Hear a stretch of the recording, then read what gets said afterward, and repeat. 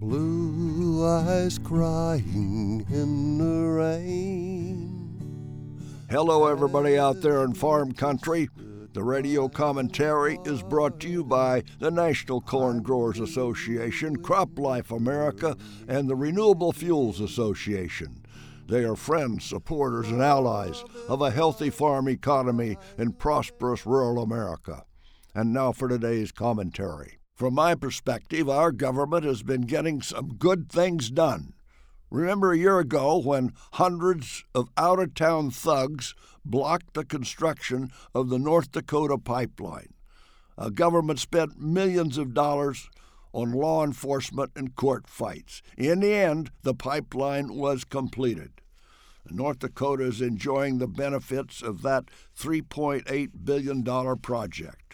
Oil production grew by 78,000 barrels a day in September and October, compared with last January. They have 15 additional drilling rigs in operation. The state unemployment rate was a low 2.3% in November.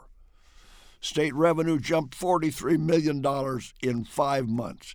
It's obvious with that pipeline completed and in business, it's creating jobs and economic growth.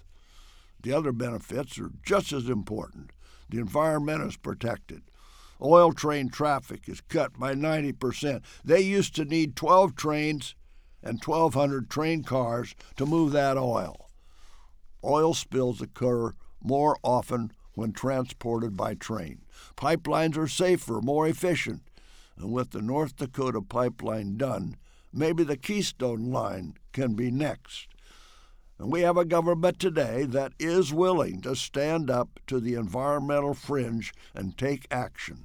Another example of common sense stepping up is the administration rolled back the boundaries of 2 controversial national monuments that President Obama rushed through in his final days. The Bears Ears and Grand Staircase are both in Utah. And Interior Secretary Ryan Zink released 2 million acres from the monuments for traditional uses. Public access will be restored. Ranchers are cheering, and so is Utah's governor and congressional delegation out there. Environmentalists are screaming, though. If you live east of the Mississippi, you don't think much about the vast amount of land that the federal government controls in many of the western states. I'm not against government owning and controlling some land, but too much is too much. We need to be able to graze it and mine it. Until next week, I am John Block from Washington.